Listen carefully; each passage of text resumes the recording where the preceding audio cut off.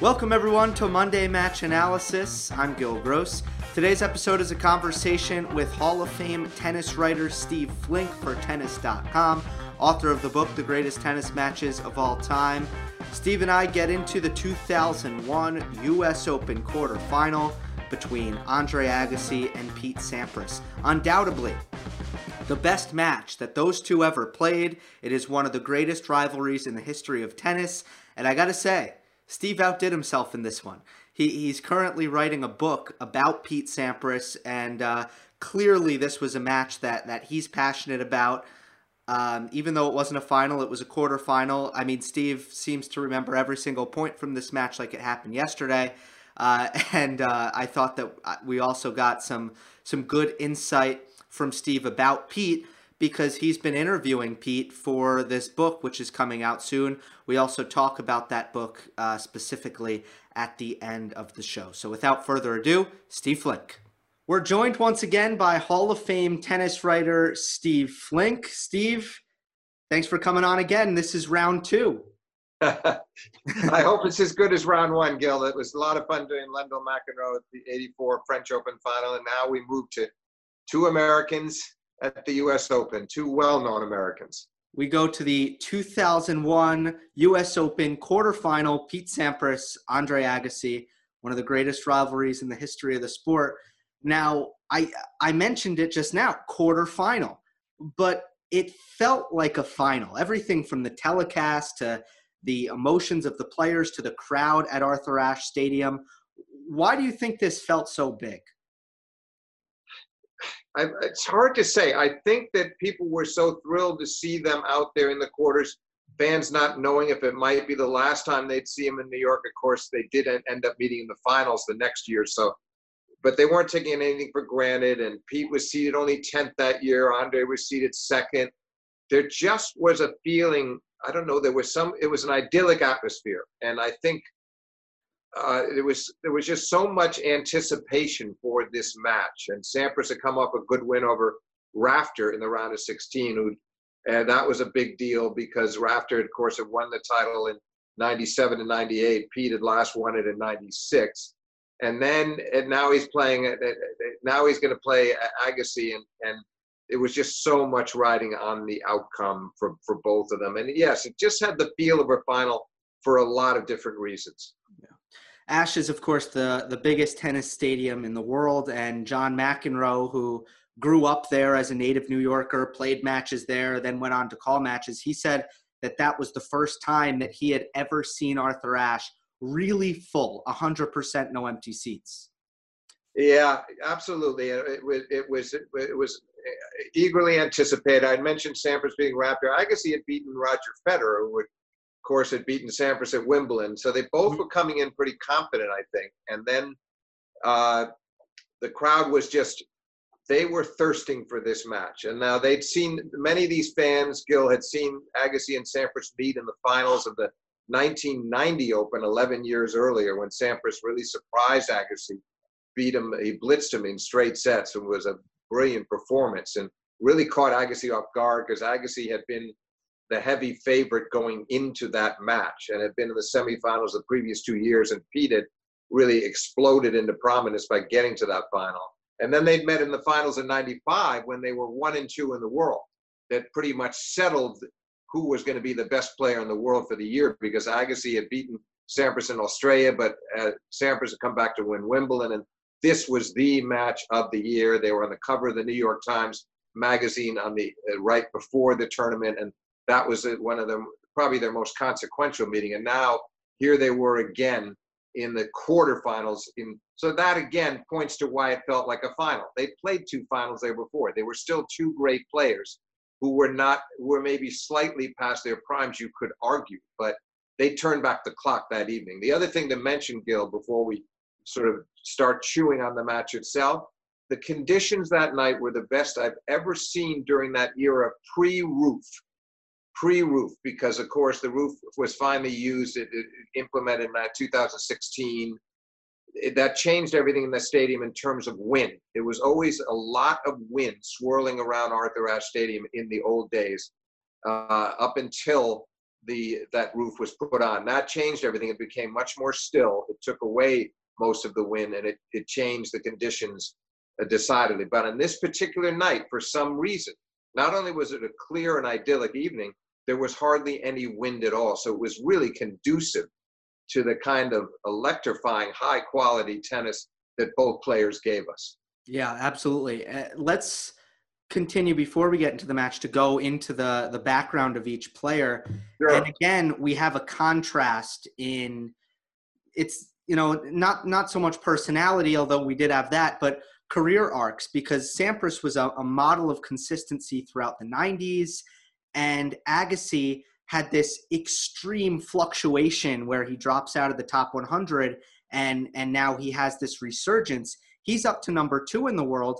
Pete is down to number 10. So let's hit Andre first. What did you make of Andre's collapse and subsequent rise back up the rankings? Well, that was just the nature of the man, the nature of the beast. He was a more complicated personality who sometimes could lose his sense of commitment and sense of direction. His confidence could also dwindle. Sampras was more unshakable, unswerving in his belief in himself, while Agassi had sort of roller coaster rides up and down in terms of how he felt about himself and his game. So obviously the pinnacle was the 95 final that I was just mentioning to you, when they were 1 and 2 in the world. It was after that. That was such a shattering loss for Agassi, because he'd won 26 matches in a row coming into that 95 final. He had not lost since the semifinals of Wimbledon, and Sampras, then he dominated the summer, won 4 tournaments in a row, but Sampras toppled him in the 95 US Open final. So then Agassi drifted somewhat in 96. He managed to stay in the top 10 in the world, but he did not have a good year. And then 97, it got worse. And eventually he found himself in the fall of 97. That's when he found himself down to 141 in the world. That's the period you're mentioning, when he went out of the top 100. And then he worked his way back up nicely in 98 and 99. He and Sampras played the Wimbledon final in 99, and Agassi won the French that year. So by the time and then in 2000, Agassi was going strong. And the difference, what happened in that period, is that Sampras, who had in 2000 in Wimbledon beaten Patrick Rafter in the final for what was then the record-breaking 13th major, he lost an edge of motivation after that. That was a record he'd been chasing. That was really his prime purpose at that stage of his career. So after Wimbledon 2000, despite reaching the US Open final in 2000 as well, and losing to a red-hot Marat Safin, Sampras he was having trouble week in, week out, tournament in, tournament out, getting as up for his matches. But Agassi was on a resurgence. That's why he was seeded number 2. That's why he had himself in that position. And he'd lost a tough 5-setter to Rafter at Wimbledon. And he was feeling, coming into the tournament, he'd also won 3 in a row against Sampras, head-to-head, starting with the Australian in a very good 5-set match in 2000, and then 2 matches earlier in the 01 season, where he beat them both on hard courts, both in California, at Indian Wells in the finals, and again in Los Angeles. So he certainly had a reason to be quietly confident coming into that match. On the other hand, he knew full well that Sampras was a big match, big occasion player, that Indian Wells and Los Angeles were really not, you couldn't put them in the same portrait as you could the US Open for Pete Sampras. And so I'm sure in the back of his mind, Agassi always knew there was going to be a chance that Sampras would sort of strike fire, that he would find that inner fire within himself to play his finest tennis. Right, almost like a sleeping giant that's going to be awakened at some point. Yeah, that's right. Almost like a sleeping giant. And it was as if he could turn on a switch. He was really a remarkable that way. Agassi needed to feel like he was beating the pulp out of everybody. That's how he got his confidence, was sort of a more typical winning tournaments, winning matches, doing it with consistency and feeling like he could do it again. Well, Pete could go, despite the fact that he could then go off the rails and go down to 141 in the world. But when he was right, Agassi felt like, okay, I'm groomed, I'm primed, I'm ready. And Sampras could be similar, but he also, because of the nature of his game, Agassi, you mentioned the contrast earlier. Obviously, we had Agassi, who was the greatest baseliner in the game, the best return to serve up until, you could argue now that Djokovic has surpassed him. Up until that time, definitely the best return to serve, and a different kind of returner from Djokovic in that he guessed more. He went for more. He was really trying to knock the cover off the ball.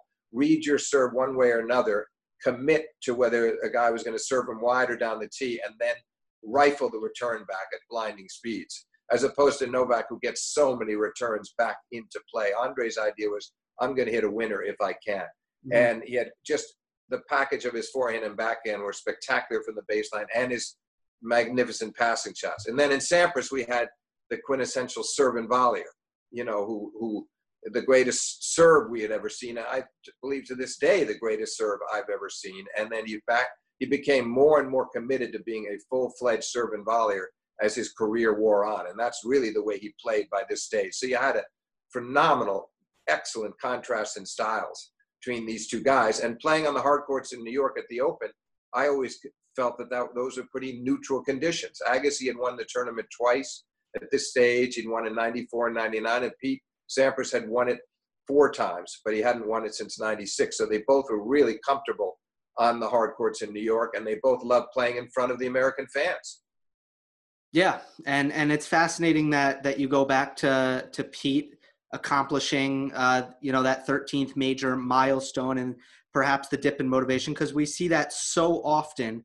And at this point, Sampras is number 10 or the number 10 seed. I don't know if he was number 10 in the world, and he hadn't won a title in over a year. So let's get into this. And uncoincidentally, he hadn't won a title since that 2000 Wimbledon when he beat Rafter, which is the proof.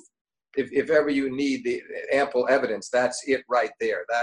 And understandably so, because that was a record he wanted badly. His parents were there to watch him win it over. They'd never seen him win a major before. They flew over. So that really definitely took away, there was no way that he could compete with the same intensity he had up until an all-out commitment that he had up until that time. But he was beginning to find it coming into this match with Agassi. And meanwhile, Agassi was feeling great about his game. So we really had all of the elements in store. Everything was in place for a magnificent contest from both ends of the court.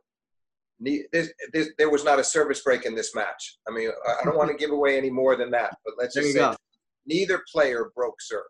Right. Well, we're going to tie breaks. And so in the first 3 games, both players had break points. And yes, that's just not how the rest of the match went. But the level was really good. And this first set tie break was my favorite of the 3. And I don't think that's not or the 4, excuse me.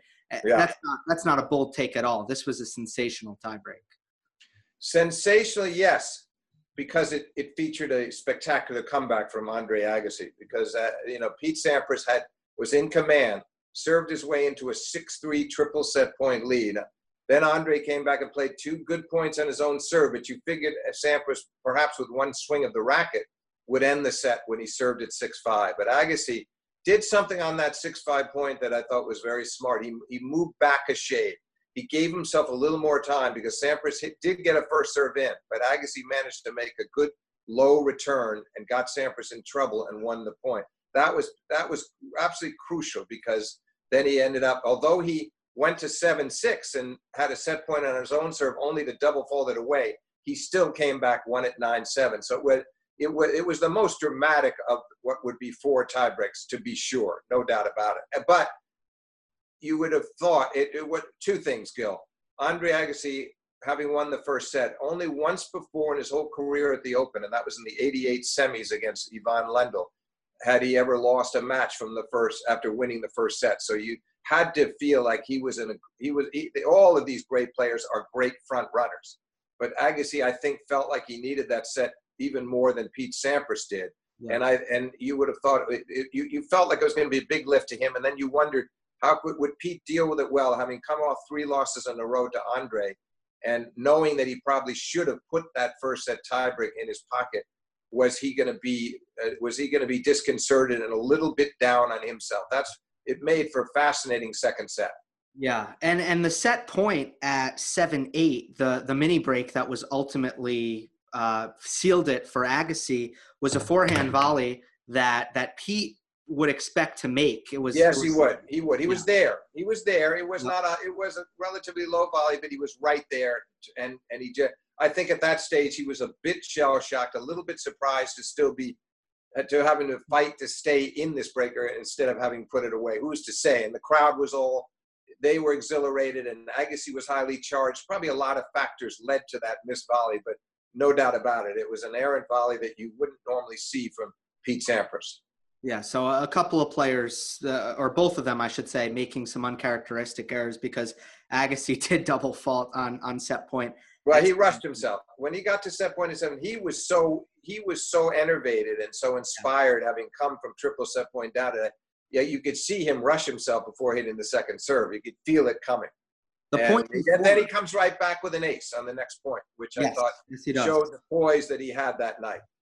And the point before at 6-all was this incredible defensive lob by Andre, so it looked like he was certainly losing the point. So at this point, the crowd was going.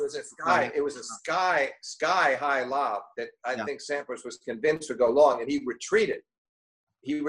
But it was the kind of ball that you normally would see land about a foot or two over the baseline. And when it stayed in, then Sampras was suddenly forced to, do I really go for this overhead on the bounce, or do I play it safe? And he was definitely out of sync when he hit that smash. Yeah. So, that tiebreak was so special. I promise we won't go point by point like that for most of them, but that was very important. Now, as this match progressed through the second set, it was very clear that Sampras, he was serve volleying on serve. So when he was serving, getting to the net wasn't a problem. But on his return games, he was really passive. He wasn't forcing the issue. He wasn't coming up after the return like sometimes he would do. Well, you know what? There were stages later on. There was more of that. Later on, he did it. Yeah, later on he did. You're right. But part of it, too, is that all through that match, Gil, Agassi's backhand passing shot was about as good as I've ever seen it. The chip had to be perfect to force him to miss any of those passing shots. And I think Pete was aware of that. It might have made him just a little hesitant at times to come in. Not to mention, Agassi also kept his first serve percentage up well into the mid-60s. And that was also very helpful, that Pete wasn't getting quite enough looks at second serves. And in turn, he was so aware of how good Agassi's first serve was that night that it put him under a little bit more pressure than he expected to be, I would say, because it was a particularly good serving night from Agassi. Yeah, I mean, he's got to be one of the worst players in history to try to chip and charge to the backhand. I mean, it's... Yeah, well, and that's the problem. And then you're not really going to come in much on his forehand either. It's a dilemma. And there were other matches, like the 2002 final. Sampras didn't feel like he had to make perfect chip backhand approaches because Agassi was not quite as sharp on the pass and was missing the few of his sort of standard cross-court passes and his pinpoint down the lines. He was a little bit off on the passing shot, and Sampras could sense that too. So some of it is just sort of looking at the lay of the land and figuring out where he's vulnerable. But that night in this quarterfinal, Agassi was just almost letter perfect counterattacking. Yeah, and let's be clear. Pete tried both tactics. He tried, hanging back and getting into baseline rallies, and he tried charging forward, and neither worked. Of course. Well, that's just it. Exactly. Neither worked because Agassi was really off the ground. Frankly, I think throughout the match played about as well as he can play the game. I mean, he was really in excellent form all around. The serve, the way he backed up the serve, he didn't. Despite the fact that he couldn't break Pete, he still returned really well at times. He tested him.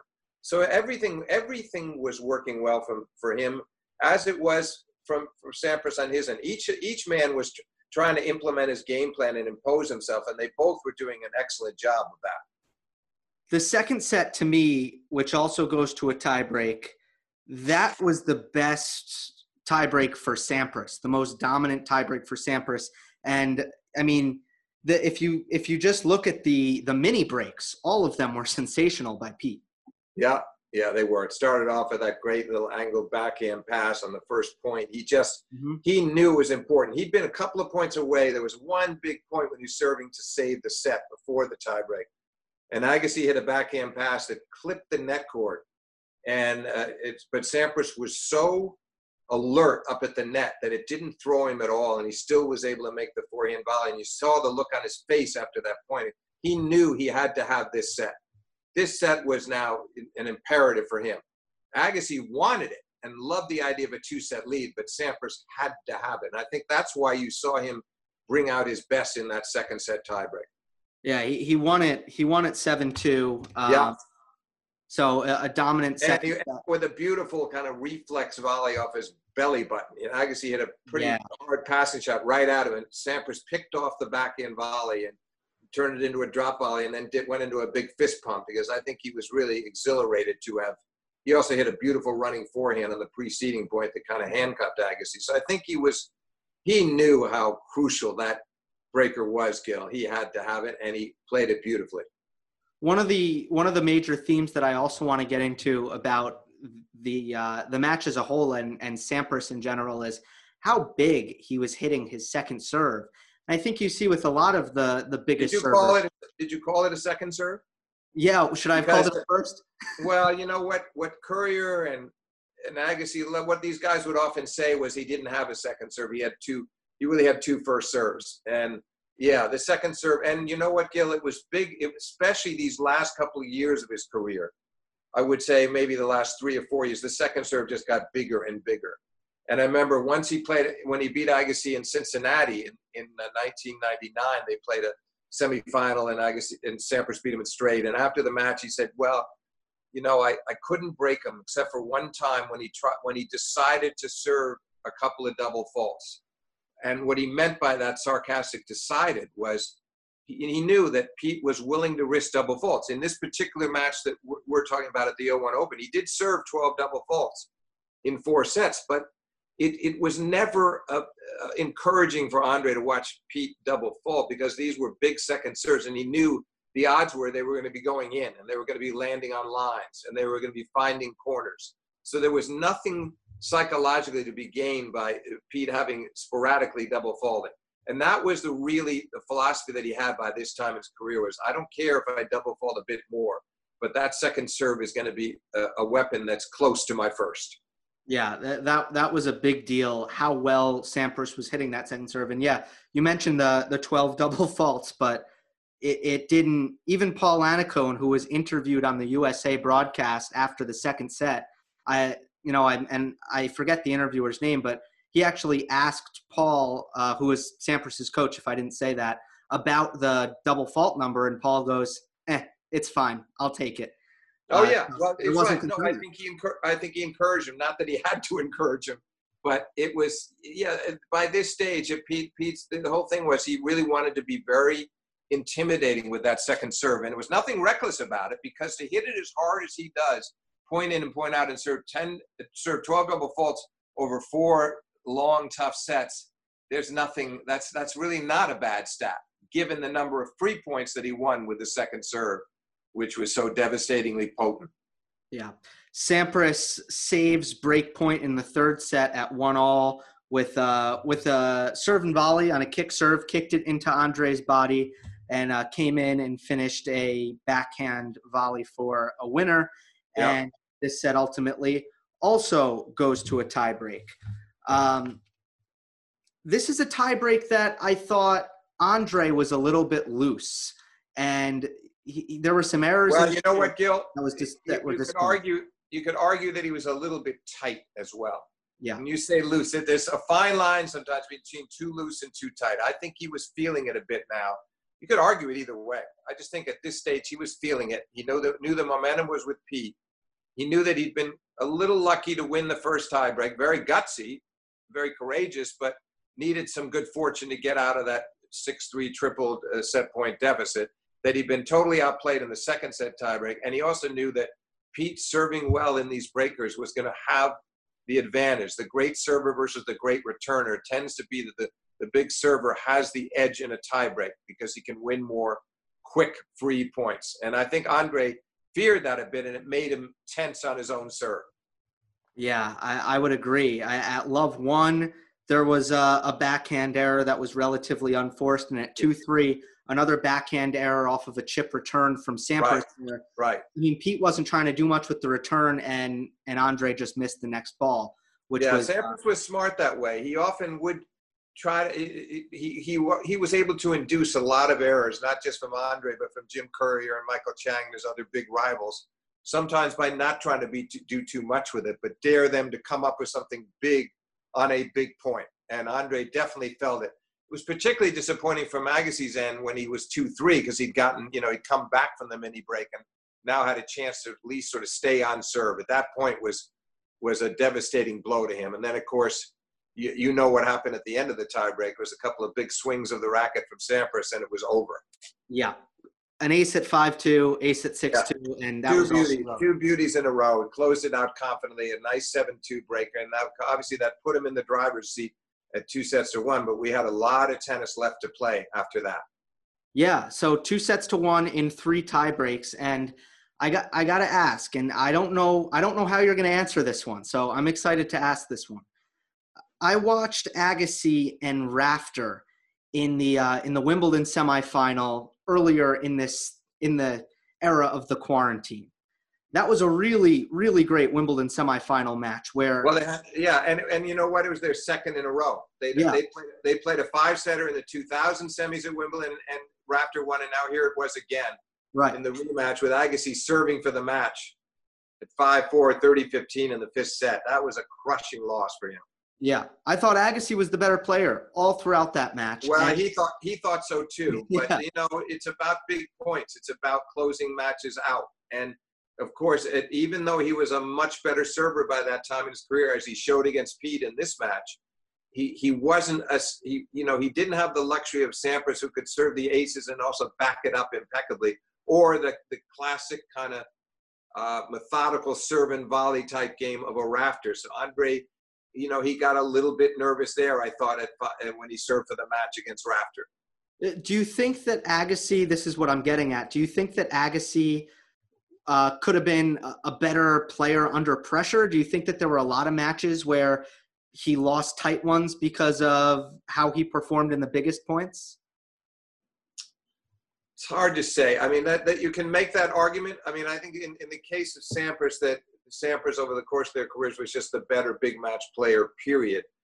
I think you could argue that. I mean, for instance, at Wimbledon, where he won the title only one time, 1992, you look at some of those losses, the 2 that we're just talking about, the 2 5-setters in a row against Rafter, where he played beautifully in both. Probably should have won at least one of those. And he was crushed in the 99 final by Sampras, and then you look back on his career there and some of those losses, and you say, okay, he probably was capable of doing. He probably should have won a few more of these big matches, but he won his share, and he ended up his career with 8 majors, and he did a great job overall. After starting off his career in sort of Lendl-like fashion, he was not very confident on the big occasions, and he lost the 90 finals of the French Open to Gomez, and Sampras beat him the U.S. Open. And so for a while there, it was shaky for Andre on big occasions. He got better. He definitely improved. Absolutely. And Sampras is kind of on the other end of that. He was so famous for coming through under pressure, maybe the most clutch server of all time, perhaps. I want to ask you. I don't think there's any doubt about that, but also just clutch player. Yeah. It was more than just the serve. It was the mentality and the big point. And he just, it's funny. In the course of, I talked to him a little bit about him doing this book called Pete Sampras Greatness Revisited that will be out soon. It's waiting to be printed at this point, but it should be out in time for September if we have a U.S. Open. But I talked to him a little bit about this whole notion of choking, because he so rarely choked, if ever. I don't think I've ever seen anything quite like it. And there were some matches where he got tight, but he still ended up winning them. One match against Guga Kjartan in the finals of Miami in 2000, where he needed 7 match points to close him out in the 4-set tiebreak after leading 6-2. And it almost got away, but it didn't get away. So I think you could say that the greatest clutch player, certainly of modern times. Yeah.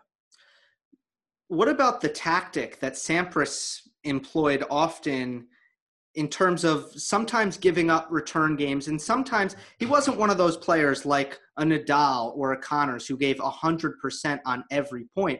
He had some energy conservation that he would generally go to. And I think that's one of the reasons why, or maybe that contributes to the number of tiebreaks he played.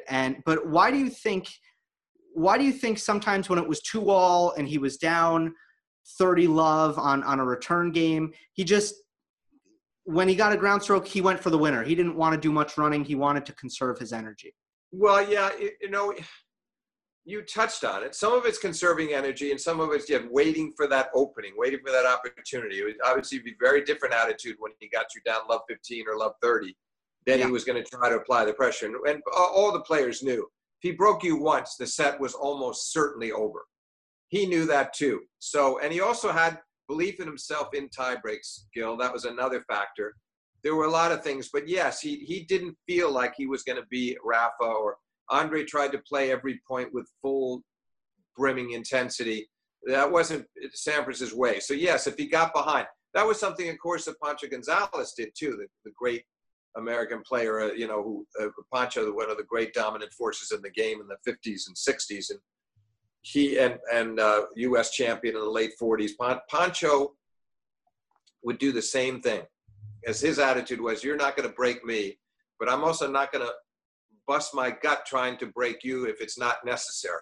I think it was very smart, to tell you the truth. It's sort of knowing when to strike. Sampras knew when to strike. Yeah, it definitely worked. And, it was so much harder, I think, to hold serve against Sampras at 4-all and 5-all than it was at love-all and 1-all, because he upped his game. Well, the evidence is right there, Gil, because when he played Andre in the Wimbledon final in '99, and he's won the first couple of sets, he's 2 sets to love, and suddenly at 5-all in the third, he gets the break and serves it out. There's a good example. U.S. Open final of '95, same thing. 2 sets to 1 up, 5-all in the fourth, it's getting a little tense. He breaks and serves it out. And U.S. Open of 2002, the next year after this match, not 7-5, but he got the break at 4-all instead of 5-all.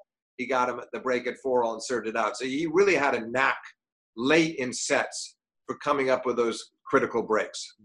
Now he doesn't do it here. 3-4, Sampras faces break point at 30-40. He hits an ace. And then Andre... Now keep in mind, he loses that point. Andre's going to be serving to bring the match into a 5th set. So that was a monumental point. Big ace, and then 2 more big serves for the hold. At 4-all, Agassi saves break point. A really good point that Agassi plays at 30-40, where he has Pete on a string until he comes near. No, great point. Pete was running. He was digging. See, now there was an example where he would have carried the rally on for 40 strokes if he had to. He was digging for everything in that point. But you're right. Agassi was on top of the rally, and Sampras ended up missing a backhand. So understandably, because he was under stress the whole point. Yeah. 5-6, another really, really great hold by Pete from deuce. He hits an ace on a second serve, which just has to be frustrating. And then a really incredible half volley to send that one to a breaker. Yeah, half volley winner. Agassi just stood there in utter amazement and semi-disgust, thinking he'd hit a good enough shot to win the point. But again, that was another Sampras might not have come up with that shot at 2-all, but this was, okay, I have to get to the tiebreaker here. I got to try to finish this off. And yes, he came up with 2 beautiful points in a row with the ace and the half volley to get into that breaker. All right, 4th set breaker. No breaks have served so far. Are we going 5? Or will Sampras advance to the semifinal? They trade mini breaks early. 3-4 is the crucial point. Andre is serving, and it's almost like he wanted to do a delayed serve and volley, and he just got caught in no man's land. He then kind of half volleyed it back to Pete, looked to retreat to the baseline. Yeah, he did. The line backhand was wide open for Sampras. No, he knew he was dead. It really didn't matter whether he came in or retreated. He was dead, because the half volley was too weak. And Sampras, when you give him that kind of time off the backhand and the ball's not up high on Sampras's backhand, he can be deadly with that shot. It reminded me a little bit of Lendl's backhand down the line, the way he could line that up and drill it with great accuracy and pace. And sure enough, that's what he did. Yeah, Agassi got he got a little flummoxed there. And, and it showed. It showed in the way he retreated. Yeah, and so Pete will get a little nervous here as well. He'll miss a forehand volley at 6-3 that he would expect to make. Then he'll double fault at 6-4. That was the shocker because, yes, the forehand volley was one thing. He hit a good serve and volley and then missed a makeable forehand volley. But, okay, you figure, he's still got another one in hand here. This one he's going to big serve and it's over, or serve and volley combo and it's done. But no, the double fault was a shock. It shocked himself a little bit too. Can we just go back for a second though, Gil? Sure. Before we finish off this match. But before they started that tiebreak, I've never seen anything quite like it. I was going to go back. The fans were on their feet because they knew potentially the match could end in this tiebreak. They knew maybe it wouldn't. Maybe Agassi would win the set and it would go 5, but they weren't taking any chances. They got on their feet, and you knew they were applauding both players, not only for that night, but they were applauding them for all the joy they'd had watching them for over a decade. And it was chilling. And I remember Sampras told me that it kind of threw him. Like 5 seconds, he sort of came out of himself.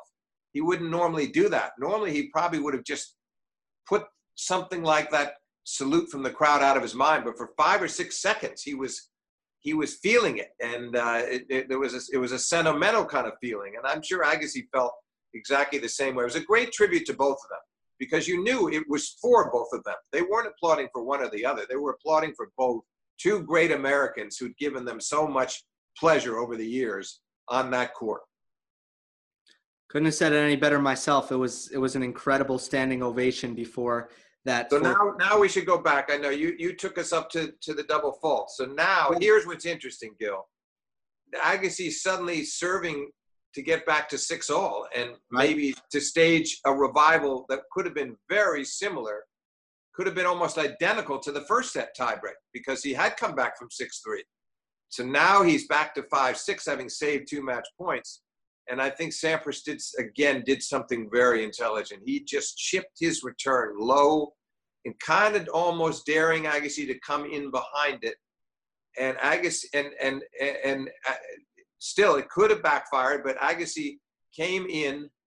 He wasn't quite sure. Sampras was looking to move to his right for a forehand, and Agassi tried to go back behind him to the backhand and missed that forehand. And Sampras had started to, I think he might have been able to get back to it. It was hard to tell. He had started to change.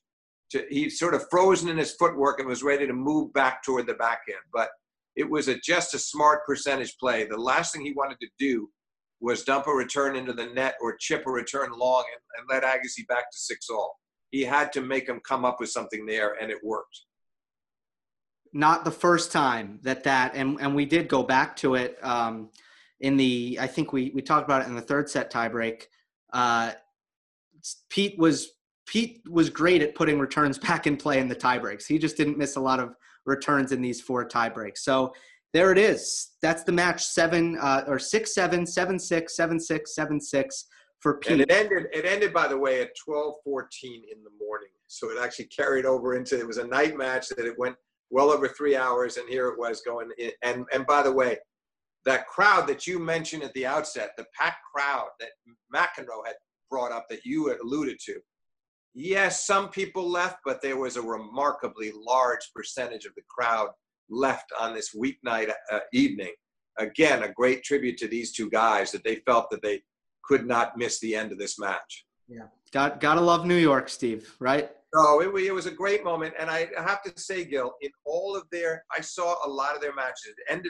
It was 17-14 for Sampras coming into this match. He ended up winning the series 20-14 with the concluding match being the U.S. Open the following year in the finals. Again, a little bit of an interesting twist because Sampras was down to 17 by then, seeded 17. Agassi had slipped from 2 to 6 in the seedings, but still much higher than Sampras. And Agassi had come off a win over the defending champion Leighton Hewitt, and Sampras beat him in 4 sets. But their rivalry ended at 20-14. But this match in New York, in the quarters, I put it in my book, The Greatest Matches of All Time, because, and normally almost all those matches, Gil, were finals. A lot of them were finals, a few semis, but I just felt like this was a quarterfinal that was not a quarterfinal. It gets back to what you said in the beginning. It really felt like a final, and they played it as if they were playing for the title. And the fans, yes, the tournament ended up on more of a downer note because Leighton Hewitt beat Sampras in the finals after Sampras beat Safin, who was the defending champion. So Sampras had that great run of beating Rafter, Agassi, and Safin, the three guys who'd won the title since he had last taken it himself in '96, but he had nothing left physically, and he got obliterated 7-6, 6-1, 6-1 by Hewitt in that 2001 final. But I just feel like the final that year was really not the final. The final was Sampras versus Agassi. That's the match everyone would remember when it was over. We've seen that before. Sometimes that's just how these tournaments play out, where you have the final before the final. And it's hard to complain when you get. But the other thing, Gil, sorry for interrupting. The other point I was going to make was it was the highest quality match they ever played against each other. No doubt. Part of it, I think, was these conditions that I described, the lack of wind in the stadium that night, which really, and perfect temperature, not too hot, not too cold.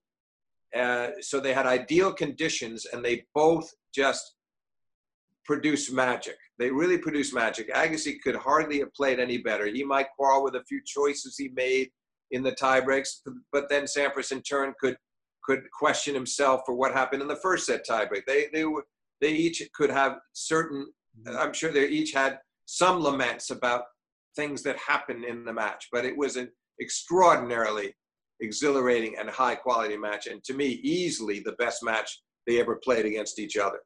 Yeah, it was absolutely, it was a pristine match. I wasn't planning on going here, but what can you tell us about your book on Pete coming out? Well, it's a career, it's a very much a tennis book. It's really a very thorough examination of his career and focusing very heavily on the 14 majors that he won. And he talks at great length. I did a lot of interviews with him, and he reflects on those on those triumphs. And then in turn, I got people like Rafter, Goran Ivanisevic, Jim Courier, Michael Chang, and even Novak Djokovic, not as a rival, but as a young kid observing him. Someone he idolized as a 6-year-old, watching him play in the Wimbledon final against Jim Courier. Great reflections from Djokovic there. But again, all these rivals. I got McEnroe and Lendl as well. So they talked about their battles with Pete at the 1990 U.S. Open and just about Pete in general. And then the likes of Billie Jean King and Martina Navratilova as well among the women, Tracy Austin and also Mary Carrillo. So it was a group of about I'd say altogether, I interviewed about 23, 24 people. And even Greg Rusedski, who had kind of a controversial match with Sampras at that last U.S. Open in 2002, where he had made the comment after the match that he didn't think this was the same Pete Sampras. He's not the same guy. Basically saying he was a step slower. He was over the hill.